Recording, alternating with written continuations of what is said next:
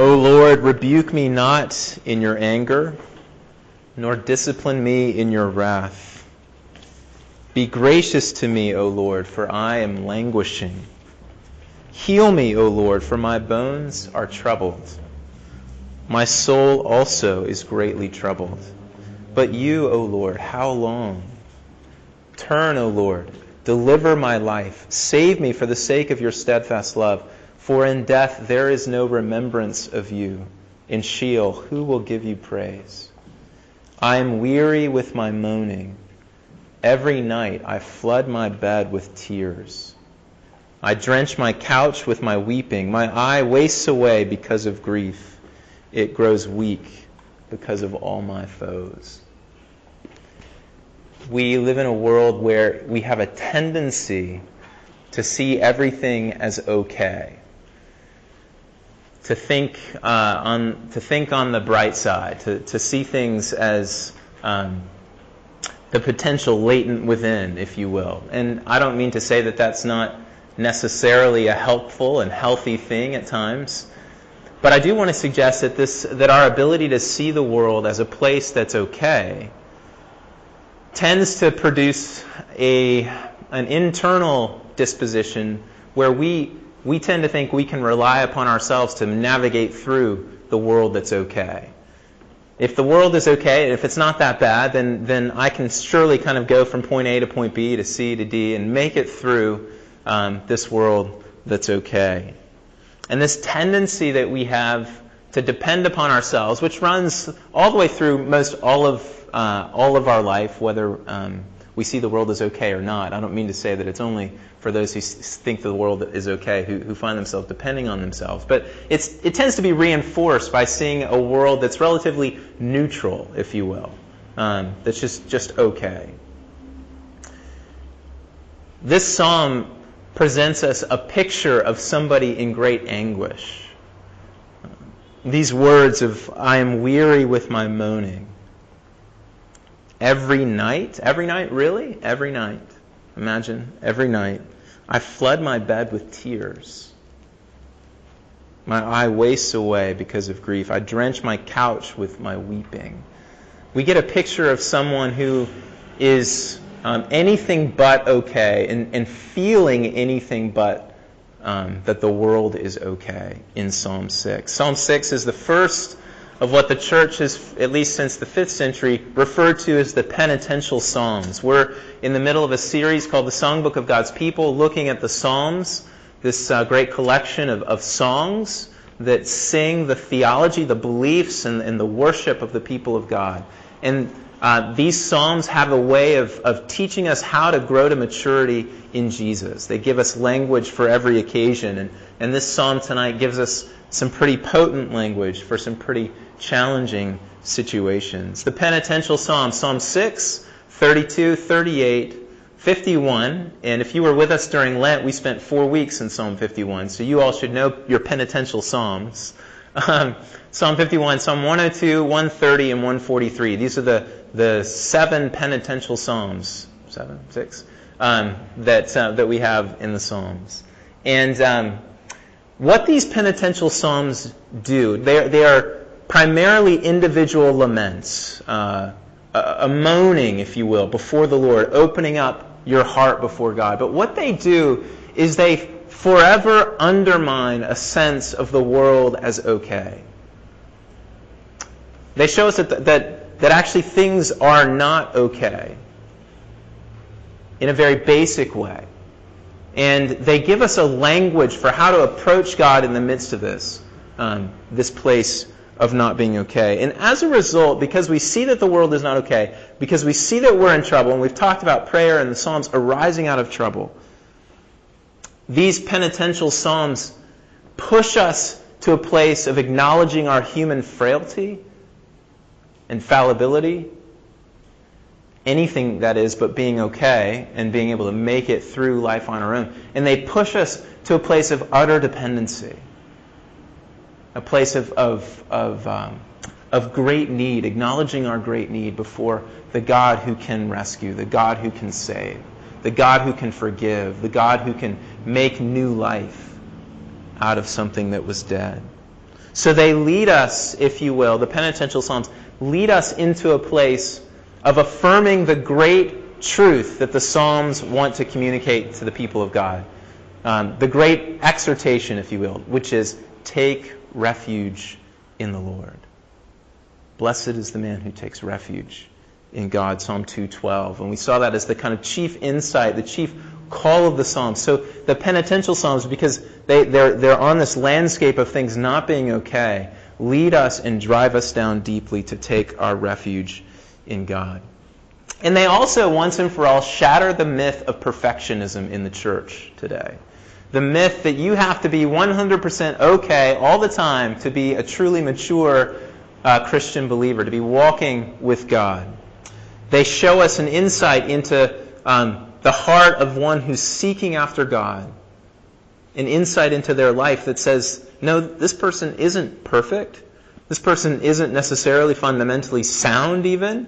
There are some things that are unsound about this person that aren't rosy. And so these Psalms give us an ability to combat the tendency to have this veneer over the Christian church or Christian people, which suggests that everything's okay.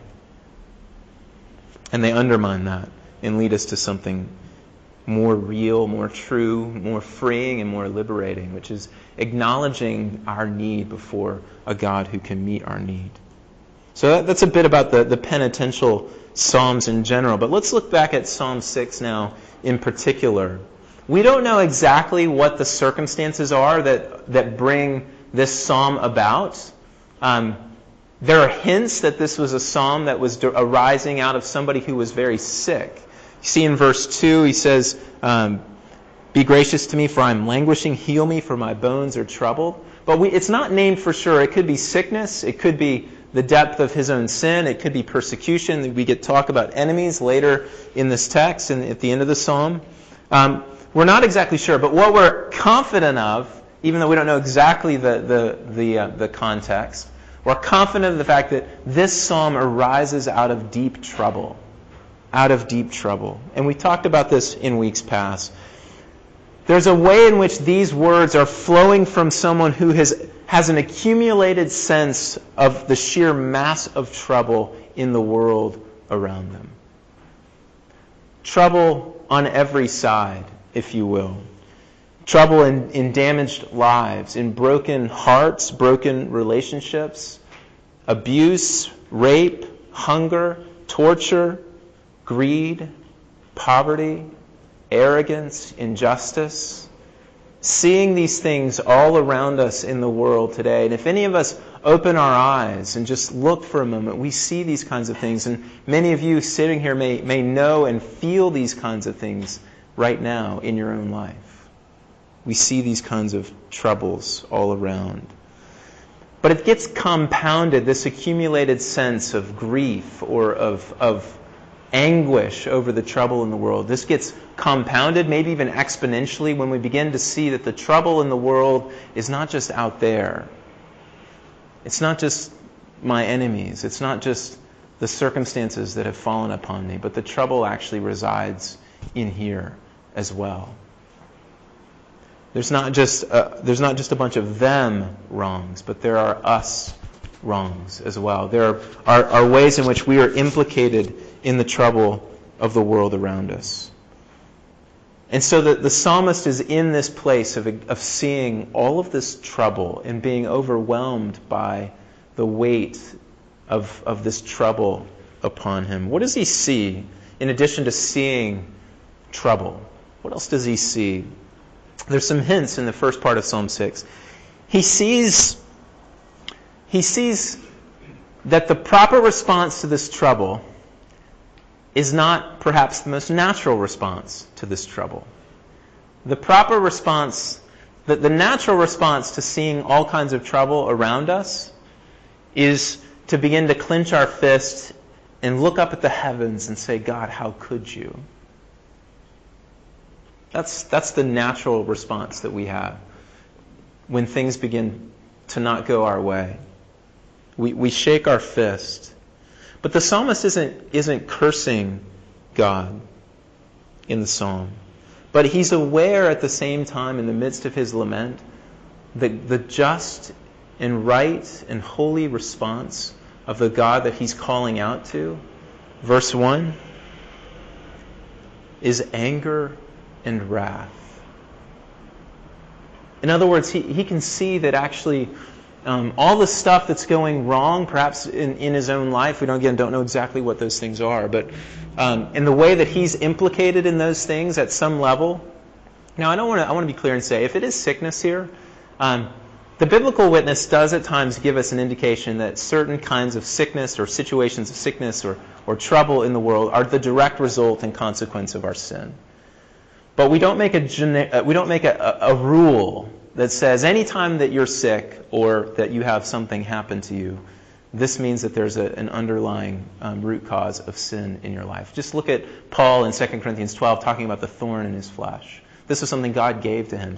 But in this case, it's clear that the psalmist is making some kind of connection between the trouble in his life and his own complicitness in some way, his own sin in some way. So he's saying, God, the right response, what I see in this trouble is not so much for me to shake my fist at you, but is for you to respond with your wrath and with your anger, with your just response to a world that has missed the mark of what you created it to be, and to a people that have missed the mark of what you've created it to be.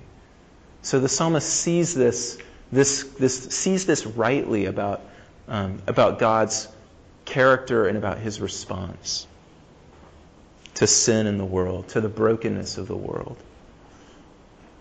And he sees himself underneath that, not outside of it critiquing God, but underneath it as a proper recipient, if you will. So he's pleading with God, God, don't give me this anger, don't give me this wrath. Think up now to the Gospels, to when Jesus catches this woman, or this woman is caught. He doesn't catch her. This woman is caught in the act of adultery. Somehow the man gets left out of the story. But the woman is caught at the end of John chapter 8. And the people come to condemn, and they come to bring this woman under judgment. And Jesus stoops down and starts writing something in the sand. We don't know what he was writing. But then he stands up, and they say, doesn't the law say that we should stone this woman? And he says, well, let he who is without sin cast the first stone. And there's a parallel there in seeing also the world around us in trouble, seeing ourselves in trouble, and seeing the complicitness that we have in this trouble, in one sense or another, that says to shake our fist at God would be like taking up the stone and casting it. And so the psalmist sees that actually he's appropriately under God's just response to a world that has gone amiss. So he sees this, God's response in verse 1, but then he also sees something else in verses 2 through 5. He has an awareness in the midst of this circumstance of God's great and wonderful love. So he reaches out to God in the midst of his trouble and cries out for his steadfast love. Verse 4, turn, O Lord, deliver my life, save me for the sake of your steadfast love. Even though I recognize that I'm complicit in the world that's broken around me, even though I realize that I'm part of the problem, and even though I realize that I'm properly given your anger and your wrath, God, save me for the sake of your steadfast love. Turn, O Lord. We talked a couple of weeks ago about how all prayer is petitioning the character of God. And that's exactly what the psalmist is doing. He's petitioning God's character as steadfast love, the way God revealed himself to Moses and the Israelites in Exodus, a God of steadfast love, and saying, God, turn, relent, O Lord. Come and have mercy. There is a sense in the midst of this trouble, there's an element of praise in the psalmist's cry. To be turning even at all in his circumstances to a God and crying out for his character to take action in the midst of his circumstances. And this all reinforces the call to take refuge in the Lord. So he sees trouble, he sees God's just response, and he sees the character and nature of God to whom he's crying out for mercy. But he sees all that in the midst of verses 6 and 7. Weary with moaning, flooding his bed with tears every night, drenching his couch with weeping, wasting his eye wasting away because of grief, and growing weak because of all his foes.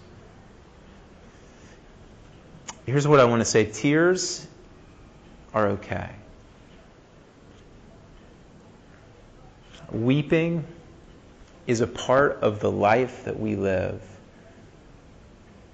Recognizing and protesting that the world is not the way that it's supposed to be is a part of what we do as people who follow this God who made everything that we see. And so in the midst of this trouble, the psalmist is crying out and weeping and drenching his couch. Now, I'm not saying that this is where we should live all the time. Certainly the way of following Jesus is filled with joy and filled with peace and filled with life, abundant life. But in the midst of a world that's filled with trouble, there will be times like this for the psalmist in Psalm 6, when all of that grief and trouble seems to fall down upon us and literally break our back. There will be times when you get one more piece of difficult news and you'll feel broken. And it's in those times that we have freedom. We've talked about the Psalms giving us language. We have freedom to cry out to God, to lament before Him, to weep, to mourn. And the psalmist enables us to do this. And this passage, this verse that says, every night I flood my bed with tears, could also be translated, I'm swimming in a sea of tears, surrounded on every side. And maybe you're having a great week and you're like, what's he talking about? I want to acknowledge that as well. I think there's all kinds of parameters here in human experience. Why is he so down?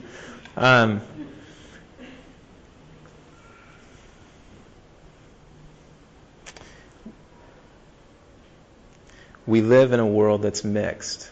And it's very true that sometimes you're in the place of tears and sometimes you're in the place of rejoicing.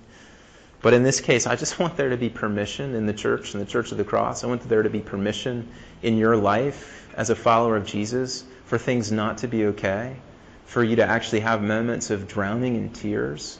In the midst of those moments where you're drowning, still to find language here in the Psalms to appeal to the steadfast love of God, to have mercy on you, to cry out with even a whimper of praise in the midst of that place of hardship. Because even so, even in the midst of the tears and the drenching and the crying and so on and so forth, even in the midst of things not being okay, the psalmist says, God will be faithful. God will be faithful. That's what verses 8 through 10 are about. Somehow, surprisingly, in the midst of his circumstances, he declares that God has heard his weeping, the sound of his weeping. The Lord has heard my plea. The Lord accepts my prayer. This is a prayer for God to turn, almost to repent, for God to relent, to turn around, to change his circumstances. And he says that God has heard him, and all his enemies will be ashamed. There's this proclamation in the midst of this place of trouble that God will be faithful. And indeed, God has been faithful.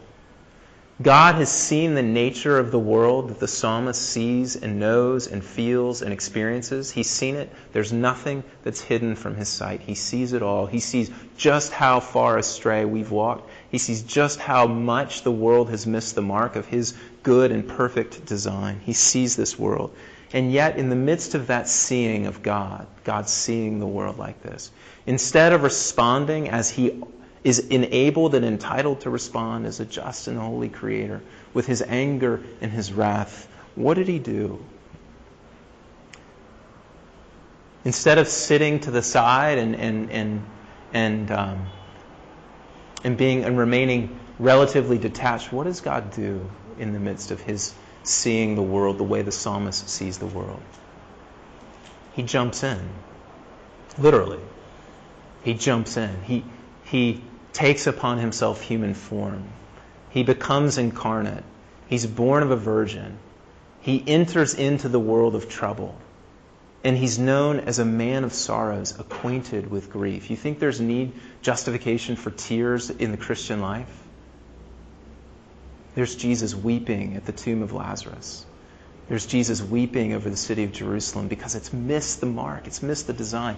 And there's Jesus weeping in agony in the Garden of Gethsemane and at the cross. There's Jesus. Pascal said, Christ is in agony to the end of the world. And there's a sense in which that rings true with all the suffering, all the pain, all the heartache, all the broken lives that we experience and see on a regular basis. There is Christ hanging on the cross, taking upon himself all of the trouble that is the result of our sin, of our walking astray.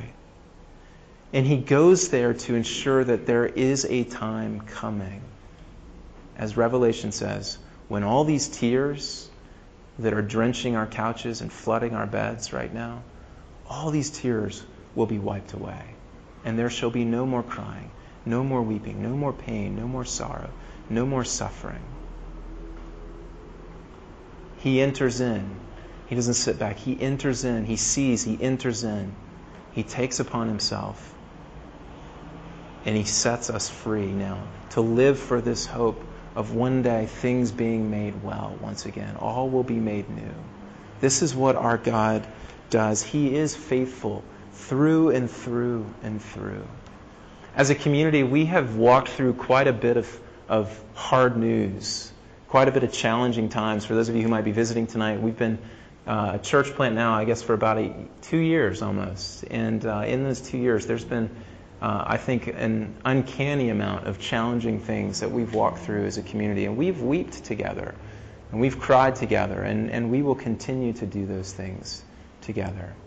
But in the midst of that, we've known the steadfast love of God. We've known this God who's pursued his people on a rescue mission, who's taken upon himself our grief and our sorrows. And we've clung to him as his people.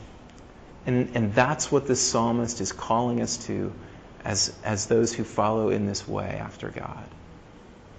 Is to cry and to weep, but is to cling and to call out and to petition the character of a God whose love is displayed most perfectly and beautifully on the cross. Given for us. Christ given for you. That's what we celebrate at the table together tonight. That's why we gather week after week, because of this great love of God in the midst of our troubled world. Amen.